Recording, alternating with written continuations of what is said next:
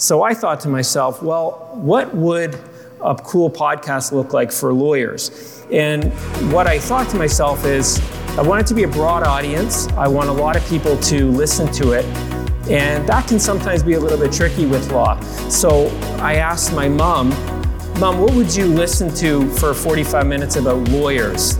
And she's like, I wouldn't want to listen to that. I said, well, imagine there's something you'd want to listen to for 45 minutes. She's like, well, I'm always interested in their sort of stories they tell in court. I'm interested about how people got into law. I'm interested to know what they do on a day-to-day. I'm more interested in who they are than the minutia of what they're dealing with in case law and everything like that.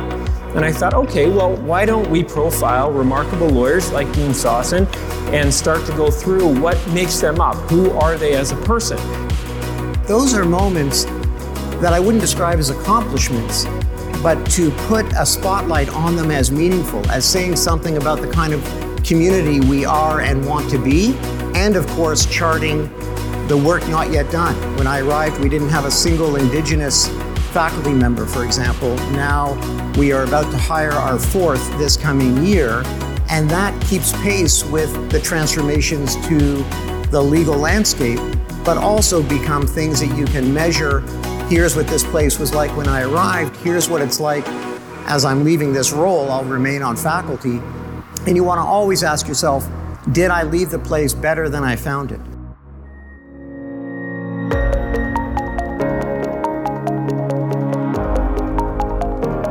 Welcome to Of Counsel. I'm your host, Sean Robichaud. Join us as our podcast profiles remarkable legal advocates from all areas of law, the professionals of persuasion, the catalysts of social change, defenders of the downtrodden, protectors of social order, and the mercenaries of corporate interests. Those who, with the power of words alone, can shape the laws of nations, define human rights, and preserve or take away the liberty of another human being. Who are these lawyers? What are their secrets? And how do they balance it all? Court is now in session. All rise.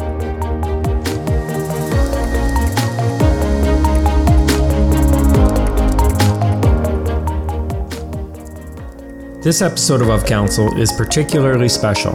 For the first time ever, we did a live interview before a large group of listeners at the Canadian Defence Lawyers Annual National Conference with the former Dean of Osgoode Law School, Lorne Sossin. Join us as Lorne discusses his achievements at Osgoode during his tenure, the advancement of legal education, and the importance of ensuring that lawyers maintain relevance in the years and challenges ahead. By far, this was one of the most interesting and certainly the most unique of our podcasts to date. It will offer incredible insights on what the future of law has in store for lawyers, students, and faculty. In addition to these insights of Lorne Sossin, I reflect on podcasting since our launch in January. I offer a live audience the benefits of podcasting, how to do it, and how anyone with the motivation to start one can do it tomorrow on this episode of Counsel. All right, thank you very much for your patience while we set up our stage a little bit differently. I have the great pleasure of introducing to you two gentlemen, Sean Robichaud of Robichaud's Criminal Defense Litigation, and retired Dean and Professor Lorne Sossin.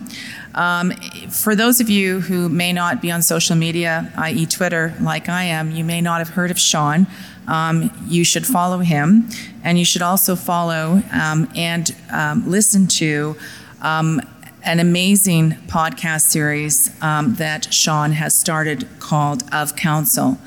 After listening to some of Sean's Of Counsel podcasts and sharing with Randy Glass how much I was enjoying listening to them, she said to me, well, why don't you invite him to come and speak at the annual meeting and we'll do a live podcast. And so that's what we have today for you, Sean's very first live podcast of his Of Counsel series. And if I can just give you some descriptors of some of what his other podcasts have been. He's, Adam Wagman, Breathe, Just Breathe. Danielle Robitaille, It Has to Be Your Calling. Anita Sigeti, I'm not sure if I'm saying this right, I Am This Person's Lawyer. These are the taglines to some of the podcasts that Sean has created with his special guests. And what he describes it is Of Counsel interviews remarkable lawyers about their careers in law. Today's remarkable lawyer is Dean Sawson, who's here. As I indicated, he's recently retired from having served as dean at Osgoode Hall Law School. And I sort of thought, well, he's got this tremendously amazing CV that's really long, but he's going to come and talk to you about his inspiration today. So instead of me telling you about Lorne, let me turn it over to Sean to ask Lorne about Lorne. So thank you very much. I'm really excited.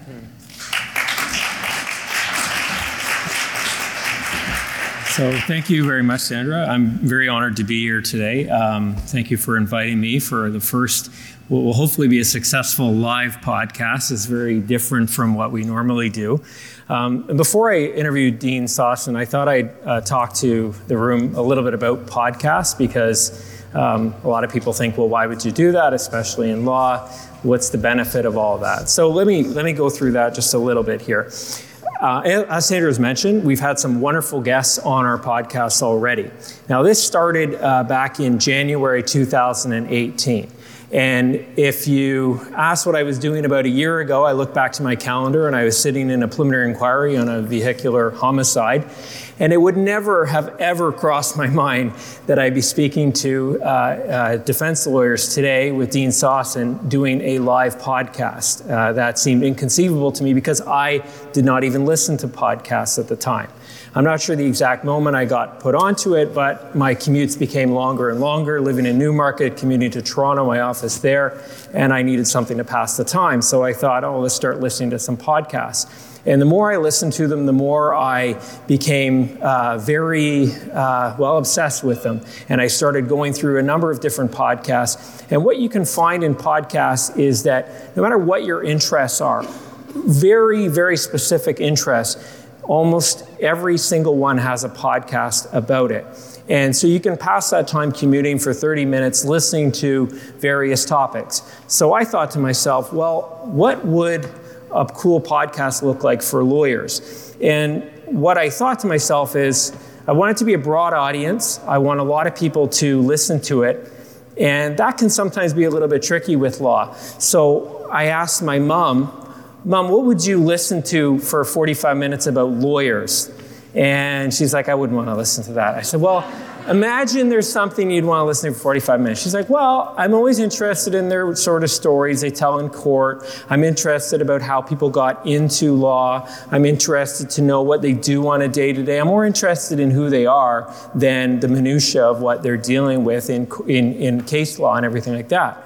And I thought, okay, well, why don't we profile remarkable lawyers like Dean Sawson and start to go through what makes them up? Who are they as a person? So as Sandra has mentioned, we've had some amazing guests, and lawyers are very receptive to these sorts of things and asking to tell about your career. So we've had the benefit of Adam Wagman, we've had Tom Curry, and what was amazing is as I was asking people to do it, I'm generally a bold guy, so I started off asking, I thought maybe we'll see if Tom Curry will come. And he did. And then I thought, well, maybe I'll see if Joe Groya will come. And he did. And now I am way too confident for my own good. I started saying, well, maybe Justice Cromwell from the Supreme Court. Sure enough. So don't be surprised if some of you start to get emails from me asking to participate. And so it's been really great because lawyers are willing to put their time into this, and we've been doing this. So you might be asking yourself, well, is there a podcast out there for insurance? And I would say yes, because there's a podcast about everything. But the first thing you need to understand that you have to make sure that you're communicating something that people want to listen to. And when you're targeting your audience, when you're asking yourself, what is the audience about? You don't have to try and appeal to everyone. That was somewhat my intent with Of Counsel, but that certainly doesn't have to be the case with all podcasts because it's the value of your audience, not the breadth. And so the first question I think you have to ask yourself is define your audience, develop a format and stick with it, invest in good audio equipment, preparation, post-production, and publish. Now, I'm going to go through this quickly because I want to sit down and talk to Dean Sawson as quickly as possible. But I'm saying this only because if you think you have a cool idea for a podcast, trust me, it does not take much to start. Like I said, 1 year ago, I didn't even listen to podcasts. In January, I just launched the first one after learning things for maybe a week or so. And now we're at close to 100,000 downloads of listening about lawyers. So when you think to yourself, well, you know what, it would be cool if we could just talk for 15 minutes about damages cases that have come out for the week. Trust me, you're going to have listeners. Or we're going to talk about some Supreme Court of Canada decisions that come out. You will have listeners, and that will generate into further opportunities and lots of cool knowledge yourself that you'll come to learn. So who's your audience? You have to be specific, because if you're going to try and appeal to everyone, you have to compete with 525,000 active shows with over 18.5 million episodes. So if you do something hyper-specific like Canadian insurance law, there probably isn't much of competition. So don't be afraid to overly specify those sorts of things. So be specific. And then you have to ask yourself, as far as the format, what do you want it to be? Do you want it to be interview-based? Do you want it to be a monologue? Do you want it to be news? There really is no right answer to how to podcast. It just has to be interesting. So every format correct, except one is inconsistent. So if you look at television shows, for example, there's television shows about everything, but what viewers don't want to see is tuning into a different show every time. So just if you want to do different podcasts, that's fine, but don't try and bring everything into one podcast at once. Develop your format. Consistency is what will make this a lot easier for you in your infrastructure as well. You can see too, this is my setup right here that's in front of Dean Sossin. It's just a recorder, 2 mics, and that is literally all it takes, and a little bit of know-how. The overall cost, you're probably looking at about $1,000. So as you can see, I'm trying to convince you guys to start podcasts, because I think you're going to really get a lot out of it if some of you do decide to take that initiative. And you're going to have a lot of people approaching you and saying, hey, do you want to come speak at a conference because we liked your podcast? Trust me, it happens. And the other thing, post-production can get a little bit tricky. If you like that and you're techie, then you can learn it. You can even get free software. The 2 main softwares are Audacity, which is free, and then the other one is Adobe. If I'm sort of going over your head now at this point in time, don't worry about it, because there's a lot of younger people who are tech savvy who will say, you know what, I'll do this for you for $100 an episode or next to nothing, or sometimes free because they're a student trying to gain knowledge. So you can reach out and find that. And then once you've done all that, all you have to do is sign up like you would an email account, and you post your podcast, it goes live, and then the magic begins. Next thing you know, you're sitting beside the Dean of Osgoode asking questions. So on that note, I'm going to get my questions, which I should have got out earlier. Bear with me. All right. Okay, so welcome, Dean Sossin. Thank you so much for coming. All right, so this is our first live podcast. Usually I've got someone here watching audio levels, but today we'll just make do. So as I was saying, we try and profile remarkable lawyers, and Dean, you're certainly no exception. You served. You usually start with a very snazzy opening. There's music. There's a bit of a. I'm not going to get that. Well, is anyone prepared to maybe hum a tune or something like some epic intro music? We'll do it in post-production. We're going to do the live part now, but you'll get your intro, don't you worry. So Dean Sossin served at Osgoode Law School from 2010 to 2018. He graduated from Osgoode in 92, where at the same time he worked on a PhD in political science from U of T that he obtained in 93. Awarded both an LLM and JSD from Columbia before transitioning into legal academics starting at U of T. You're a professor at the Faculty of Law at the University of Toronto, former associate dean at the University of Toronto from 2004 to 7. Your interests surround teaching, administrative and constitutional law, regulation of professions. Professor Sossin was also clerk to the former Chief Justice Antonio Lamar of the Supreme Court of Canada, and a former associate in law at Columbia Law School.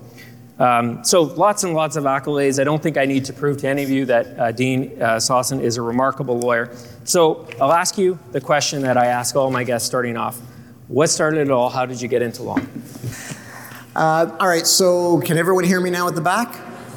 Awesome. So let me start again, both by saying what a fan I am of the podcast series, which I've been following with interest, and it's a remarkable array of voices, Sean, that you've brought together. So a huge pleasure for me to be a part of it, and as I was saying, even more so, to do that live and as part of the CDL annual conference.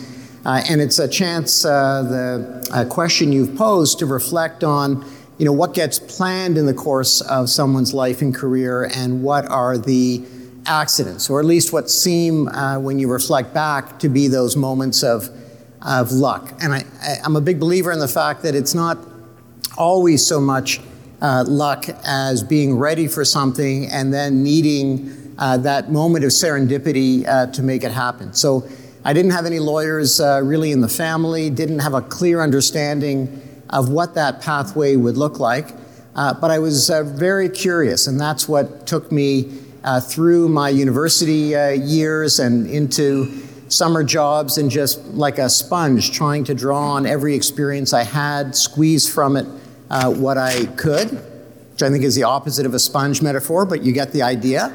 And curiosity began focusing for me on what makes the mashup between authority on the one hand, legal authority as I would come to see it, and the lived experience on the other. So the place, the intersection where that became more and more compelling for me was in the area of discretion.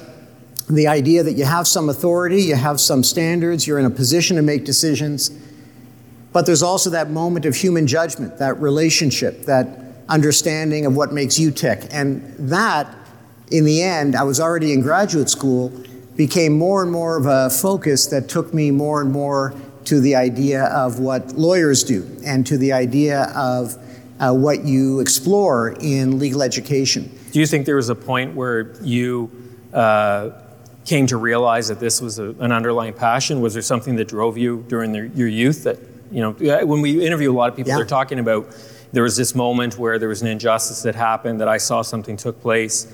Was there something like that happened with you? Yeah, I think absolutely. When you scratch at that idea of discretion, or that mix of the kind of human judgments with authority, you come to core ideas of fairness, of what is a sense that every person as a child going through all sorts of experiences, and it was no different in my case, starts to explore why do some people get what appears in your kind of lens to be so many opportunities, others to get so few. We were, growing up at a time and in a place that was fairly sheltered, but even the Toronto of that era now, 50, 40 years ago, you started seeing a whole sense of the way other people lived, the experiences other people brought, and more both internally and in that community, those ideas of fairness and the frustration over not being able to do anything about the unfairness that one sees. Now, of course, long before law school, you don't differentiate between the unfairness that might happen in family, in relationships, in workplaces, in immigration, in all these areas. And so one of the most interesting journeys becomes, in a sense, dividing up something that is not how we live life. We live life experiencing unfairness in all those ways in exactly the same way, same frustrations. So let me ask you something, question, Lauren, because when you look back at your resume, if I was to look at it from 93 onwards, I'm looking at a constitutional lawyer before the U.S. Supreme Court, something like that, where that perspective of injustice and needing to deal with that. Why did you get into teaching now that you were so well equipped by 2005? Here you are, could have really done anything in that capacity. Why move to teaching? Well, it's interesting, again, to look to your own strengths and your own passions. In my case, I loved, for example, starting off in legal practice, and it was actually doing a lot of insurance litigation at what was then Borden & Elliott, now BLG. And what I loved about it, I realized, was the sense of being a generalist, right? That you weren't just in some narrow niche. You had to know everything about aerospace on a Monday, and how buildings collapse on a Wednesday, and why people, kind of mistreat each other in their relationships on a Thursday.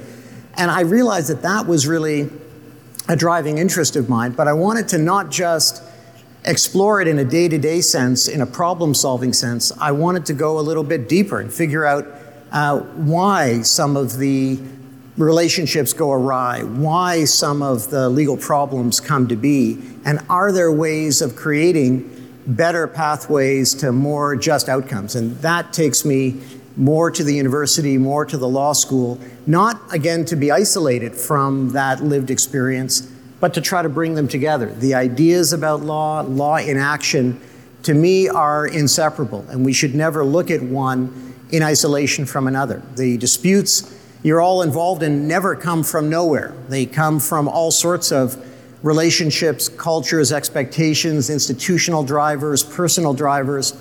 And similarly, if we just focus on getting the ideas right and not seeing how they work out in the messiness of all of our professional and personal lives, then they're going to be sterile, they're not going to resonate. So the law school ultimately became, in my view, a laboratory for that kind of exploration, with a foot in worlds of practice and a foot in worlds of ideas. And I found that to be an enormous wellspring that I keep coming back to, and have always tried to convey that to increasingly skittish generation, not sure about what the profession's going to hold, that if they find that sense of a sweet spot, of a comfort zone with getting up every day and being excited about what you're about to explore, that is a quality you're never going to learn in school, but knowing yourself and knowing what makes you tick will make finding that much easier. Well, you had a long and accomplished time at Osgoode, and we could talk a lot about that, but I'm curious, is there one or two accomplishments that you're particularly proud of during your time?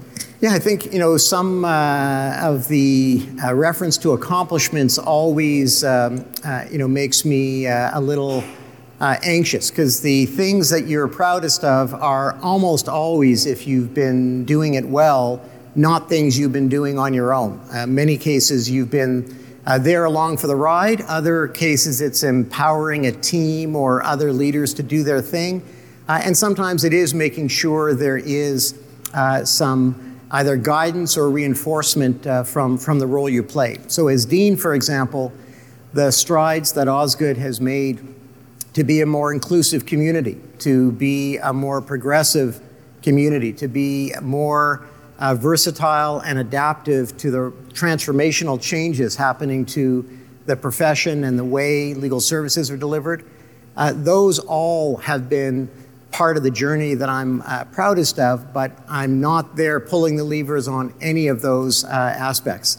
So just to give you an example, one of the things we never did before I arrived is actually look at who we are. There was no mandatory survey. There was no one counting up, well, how many people who were born in Canada are here versus born elsewhere? What are the racial or religious or ethnic or linguistic or other demographic factors that are bringing people here?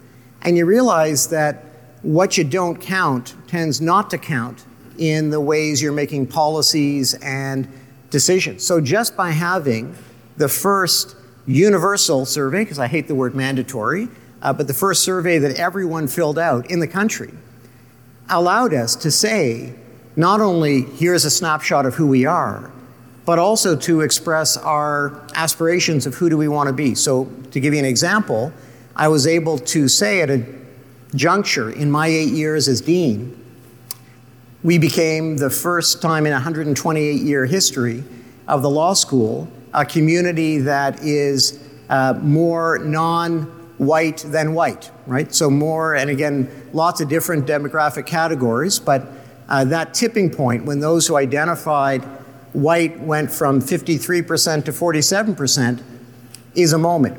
First time we hit gender parity on faculty, right? So we hit gender parity among students in the late 80s. In fact, now we're about 55% women, 45% men as a student body.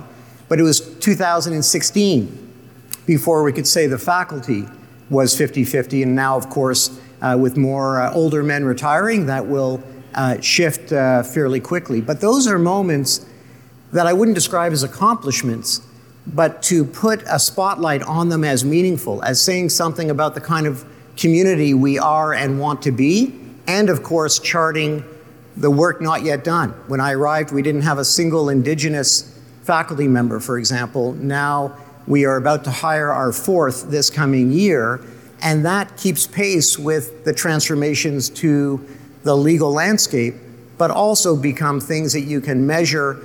Here's what this place was like when I arrived. Here's what it's like as I'm leaving this role. I'll remain on faculty. And you want to always ask yourself, did I leave the place better than I found it? And that works for every job, every role, every community, but I think it's asking the right question. I didn't do any of that myself, but I want to be able to say at the end, here are the ways in which it's a better community than I found it. So on that topic, I'm curious, because there's lots of people in the room here who are senior partners, managing partners, and responsible for macro systems of their own legal communities. And Osgoode, as I understand it, is the largest law school in Canada. By far. Yeah, and so, on that, this management of that organization and the direction that you're talking about and taking these types of surveys to carve out these visions, what advice would you give to leaders in this room to look at their own macro systems? What can they learn from your time at Osgoode? Yeah, I think one of the earlier points I alluded to is finding and empowering champions. So one of the ways in which you can demonstrate that this is not just cosmetic or not something you're just paying attention to in a rhetorical sense is to free up resources for the people who often have a real hunger to be engaged in more activities, more opportunities to bring together, whether it's mentorship or networking among younger lawyers, or support those students to connect with lawyers in the field who share some points of overlap in background or interest. That becomes a huge driver of what makes the community both more vibrant, but also what starts to give it that sense of movement, of change. And ultimately, a lot of this is about how do you change culture. You don't change culture top down, but unless you're reinforcing and resonating and contributing to that movement from the top in all sorts of leadership positions, then the rest never will complete the task. You'll always bump up against either invisible ceilings or that sense that we say this, but we don't really mean it because look at where the money goes, look at where the resources are, look at who gets promoted, look at who's in positions of authority. So coming back to that earlier point I started with, while we're all attentive to law as a series of contracts and statutes and insurance policies, whatever it is, ultimately it's all about people and their interactions together. It's never about words on a page. And I think organizations are the exact same. There are hierarchies, there are org charts, there are strategic plans. There's lots of words on the page and diagrams on a page, but none of them are actually what make that organization tick. So on that, because when you hear leadership, there's often a quick reference to what the vision is for the future. And what we know over the past 30, 20, even 5 years, things have really changed for lawyers. And in carving out the vision for Osgoode and how to equip lawyers for the future, first of all, where do you see the future of law? Yeah. And how did you try and equip those lawyers for that practice? Yeah, and I think it falls in, first of all, great question. I think it falls into a broad theme about the future of legal education and really, again, where I think the best way to position those graduates is and will be.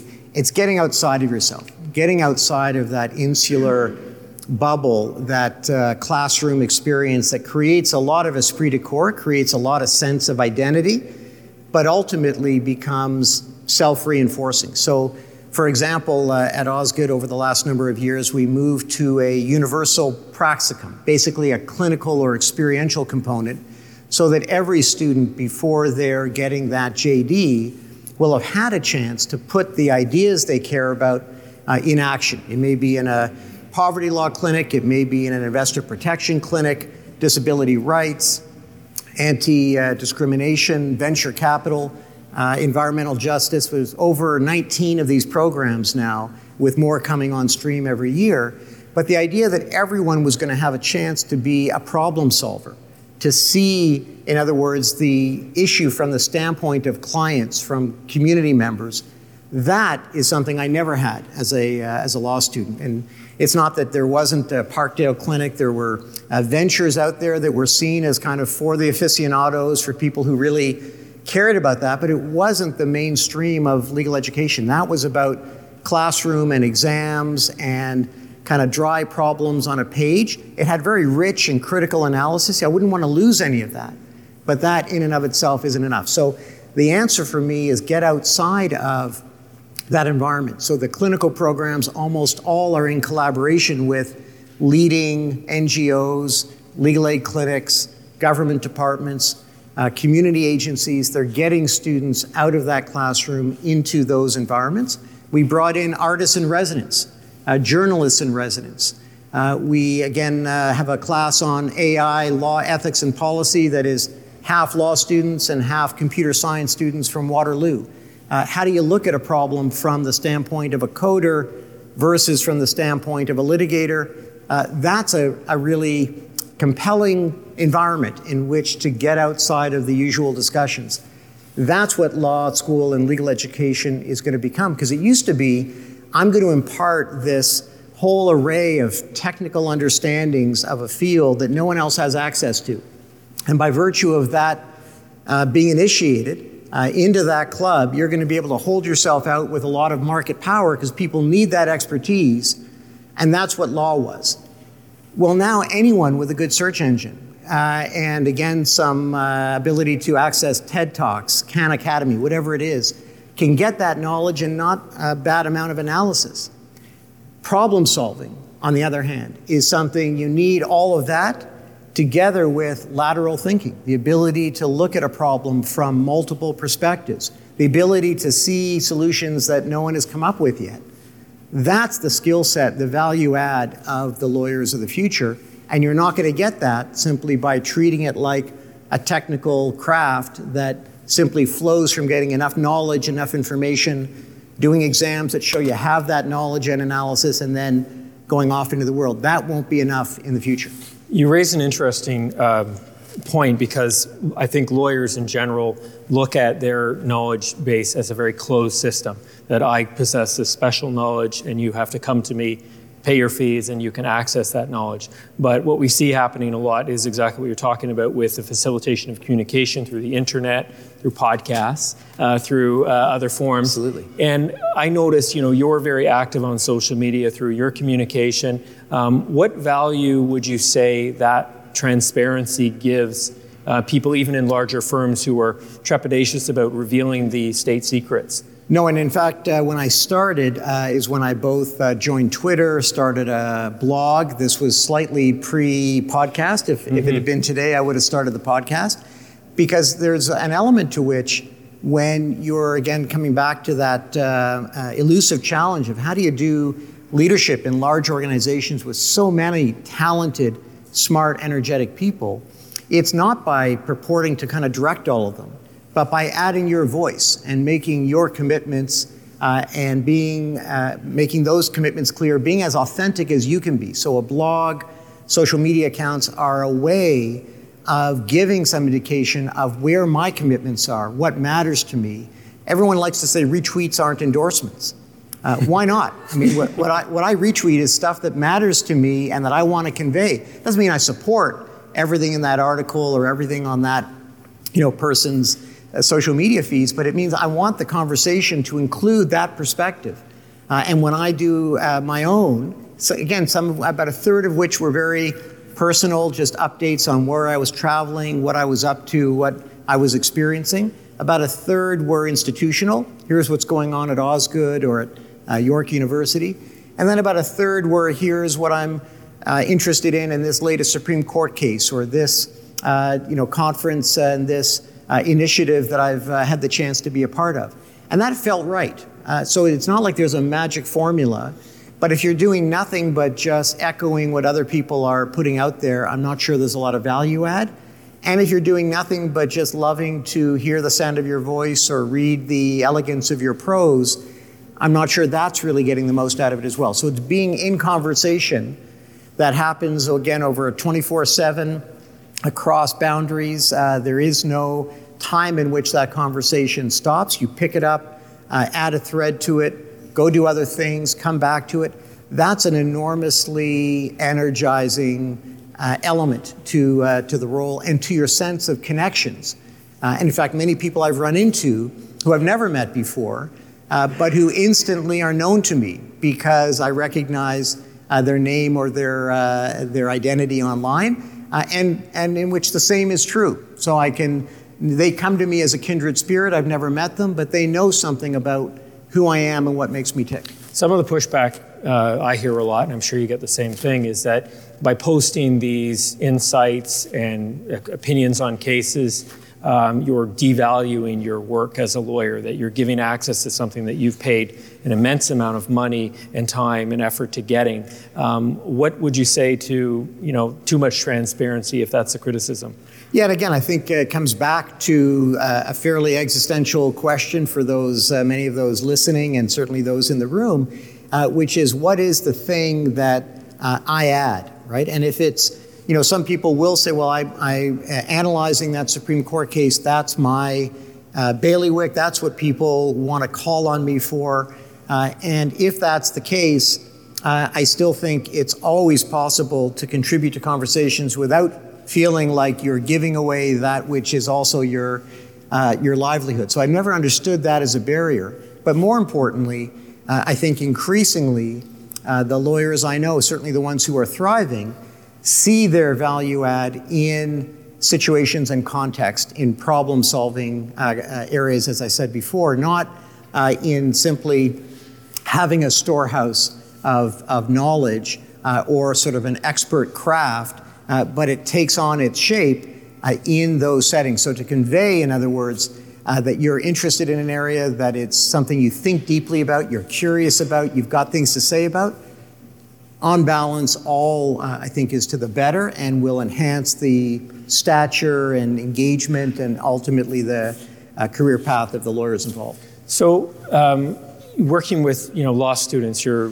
generally dealing with a younger group of people. Not always. There's lots of very great mature students, but one question you hear a lot from lawyers in the industry is, how do we tap in and maximize younger lawyers to achieve their potential? Especially, there's always complaints about millennials and all these sorts of things. And that's not, in my experience, the issue is more the questions and tasks you're assigning them rather than what they're capable or incapable of. So what have you learned with that motivation of the law students? Well, let me start by saying first, one of the reasons that Osgoode is the largest school is not just a large JD program, large grad program, but the largest professional development program in the country. So that idea of lifelong learning, that every age and stage, and including many who come not from legal backgrounds, but the professional, let's say, who does HR, doesn't need a law degree, but wants that labor law certificate or mental health certificate if you work in schools or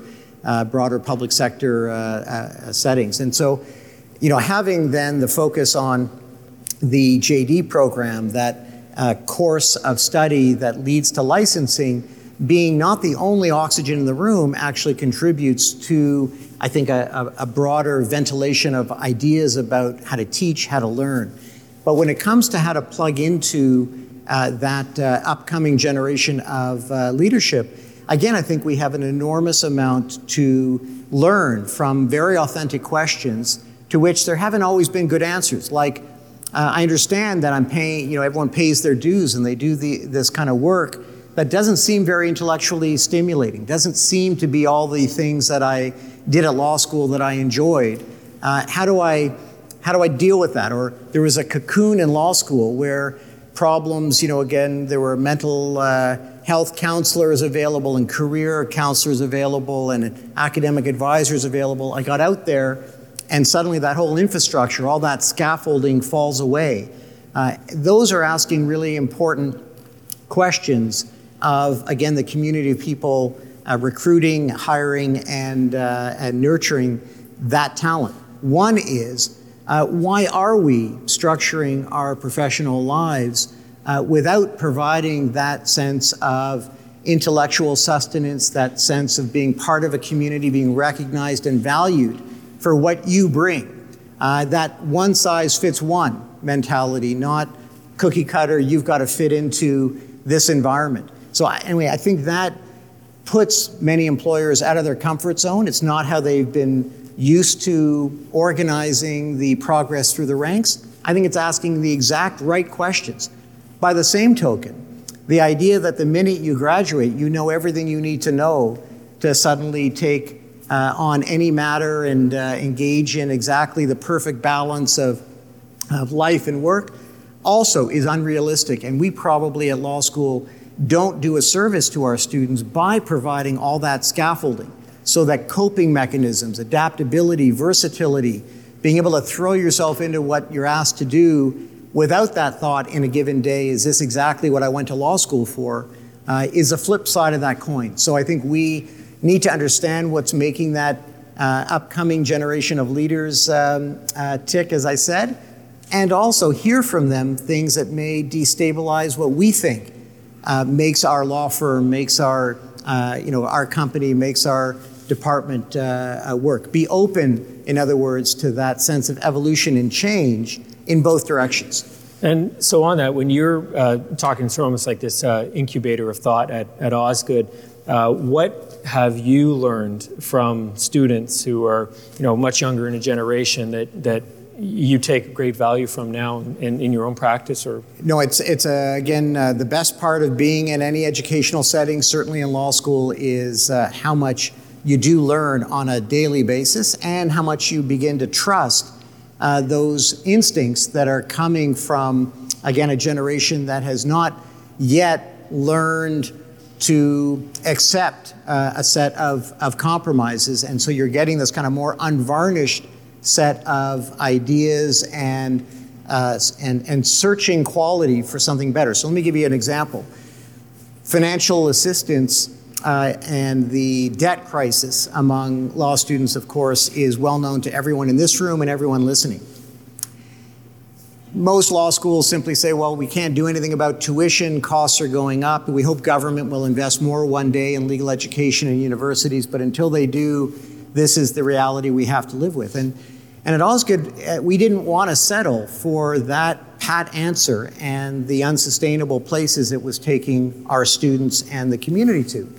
So we sat down with students and we said, what do we do about debt reduction given the realities that we need to confront? And the answer became, very much in a student-led initiative, income contingent loans. The idea that yes, we want to pay for tuition. Yes, we want to pay for this enormous opportunity and value. But the absolute wrong time to ask me to pay for it is while I'm in school, right? Where I have no idea the benefits I'm going to get. I'm least able to cover the cost. And I've got massive debt already from my undergrad experience. So switching that around to having graduates pay their tuition when they're already in a position of having the income to do so and seeing the benefits just makes all kinds of sense. It's not like making tuition go down. It's not like free legal education, but it's saying you ought to come to law school without any expectation of paying until you're in a position to, and once you're seeing the benefits. So in our case, students came around the table with faculty, staff, experts on financing and the rest. We came up with a system, which unfortunately we can only extend to a handful of students so far, but we're hoping that it grows. And it works like this. You come to law school, and your tuition is charged notionally. You get a loan from the law school, so you pay nothing up front. And in the second year, so you graduate, you article, you start your career in the second year after graduation. If you're making $80,000 or more, you begin paying that tuition back over a 10-year period, dollar for dollar, with the same overall kind of cost that everyone else who went through and didn't get the loan would have paid. If you're making less than $60,000 a year, we forgive the loan in its entirety, again, each year over that 10-year period. And if it's between 60 and 80, part is forgiven, part is paid. So not only did we think that's I wish you were my dean. Well, look, it's not like, I don't want to oversell this. It's not like everyone who comes to Osgoode can access this, but those in the highest need We started with 5 a year. We're at 7 a year. We're going to be at 10 a year from now, according to our plan. We'd like to see that double and triple, because all of it is based on, right now, speculation on what the payback ratio will be. In other words, what you spend as a law school isn't the loans, it's ultimately the forgivable loan portion down the road. But the problem is you needed an awful lot of money to start that program, to give those loans years before you see it back. That we needed to have buy-in from faculty, staff, students to say, we want to change the conversation. We think law schools can do more within our own ecosystems than simply waiting for universities and governments to try to solve this. And we add to that bursaries and scholarships, and we give out over $5 million a year in financial aid, leaving aside these income contingent loans. But we're also approaching tuition of $30,000 a year, and we're not the most expensive law school in town. So this is a growing issue that I come back to, because at most law schools, it's an issue of contention. It's where students are protesting against deans and administration for making law schools so inaccessible and getting, of course, even though we may be growing in inclusion in all the ways I was mentioning on demographic fronts, when you look at socioeconomic divisions in society, that sticker shock is enough to keep some of the most talented and transformative people from even applying for law school, simply because it seems untenable that they could ever afford it. So in that, as I'm hearing this, there's obviously this problem that was known, and the students seem to have engaged in a lot of dialogue of practically what does that break down and what does it mean for me on my day-to-day. Exactly. So I'm curious, and obviously that dialogue happened and this solution on a very practical level was delivered. So on that note, and trying to talk about this incubator effect that could happen at larger firms, what lessons and what dialogue could that generate for larger firms' benefits and their clients ultimately? Yeah, I think the broader takeaway point is how much you gain just from authenticity and transparency. In other words, the tendency is, to get that table working and get everyone around it, we've got to show our whole budgetary structure, our staffing structure, right? Where does each tuition dollar go? We had to embark on a whole program of transparency about how universities and law schools run, what we get from this source, from that source, where the money goes, what goes to people versus utilities. And for a lot of organizations, opening up their books like that is a scary prospect. And in fact, many positions of leadership and authority turn precisely on, I have access to that information and other people don't. But opening that up, the vulnerability of opening that up and inviting everyone in to say, you're as smart as I am, here's my world, here's our world. What's the best way forward, given the parts we can change and the parts we can't? And in fact, I said, reducing tuition would be awesome, right? No one wants to reduce tuition or even reduce the level of growth of tuition more than the people at this law school. So how would we do that? Well, it turns out for every $1,000 of tuition, if you were to take it away, it's not just the next year that you'd need to replace that, but in a sense, forever. In the recurring years that you'd lose that $1,000, there's a mathematical way to say, here's the value of that $1,000 tuition and what we would have to cut on an indefinite basis, a forever basis. And when we said, what would we cut? What would we do less of? What faculty member or staff member or program or collaboration or partnership is expendable? There was a clear buy-in in the room that we don't want to create greater accessibility to a law school that is static and not growing and not embracing change and being vibrant and doing all the things we ought to do.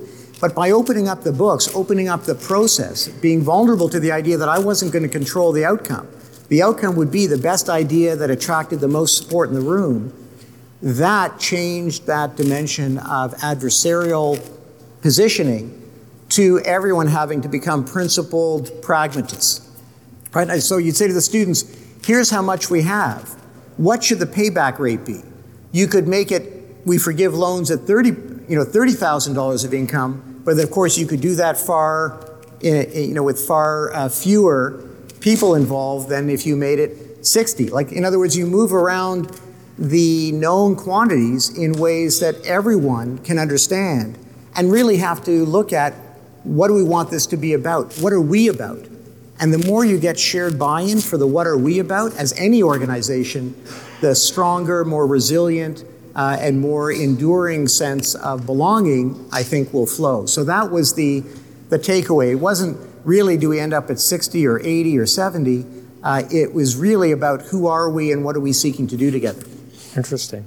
Okay, well, we're running close to, we usually have a lot more time with the podcast. We can sit around and have a break and have coffee, but we are running close to the end. And I just want to ask you, on a more personal level, what does a great day look like for you?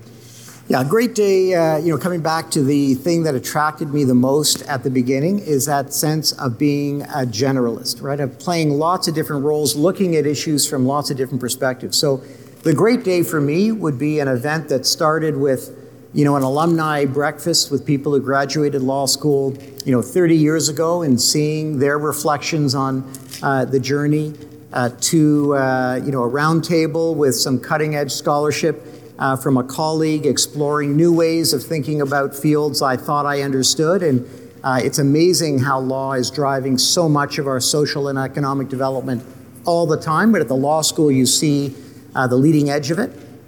An afternoon spent connecting with students on the next project that was going to take on shape because of their leadership, and having that energy flow across the school and across my desk, and stealing away some time to connect with family and friends over dinner, and then an evening spent with the joys of email, finishing with a blog post. That would be a great day.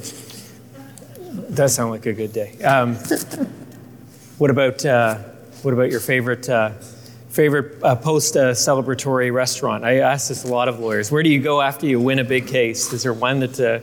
Yeah, I got to say, we're increasingly in a cashless society, and there's the hot new restaurant that will appear, and I'm as susceptible to the next to feed off that buzz.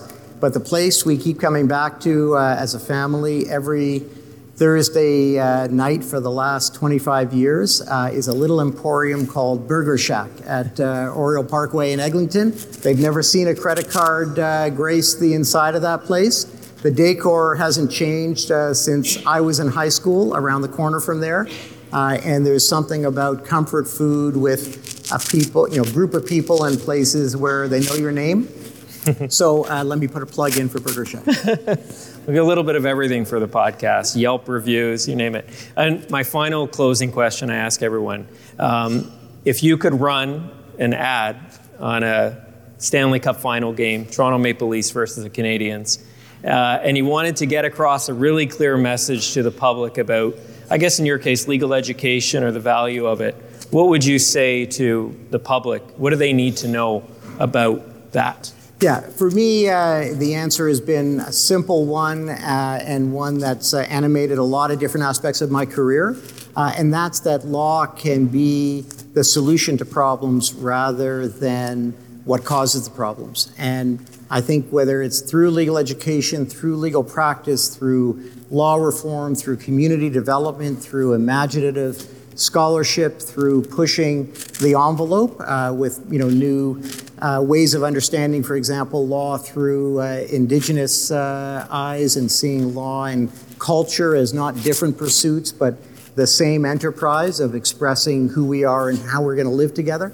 All of that is about law being a solution. And too often, law is the complexifier. Law is what's seen as the barrier. It's what's seen as the burden. It's what's seen as what devastated my family life, my workplace. And that, again, is exactly the cause I think most of the people I respect most have been involved in, is turning law and that interaction between people through law into the solution to the problems that we inevitably face and will face in the future. Okay, well, thank you very much, Dean Sosson. It was a real pleasure. And thank you for allowing me to do this live podcast here today. Thank you very much.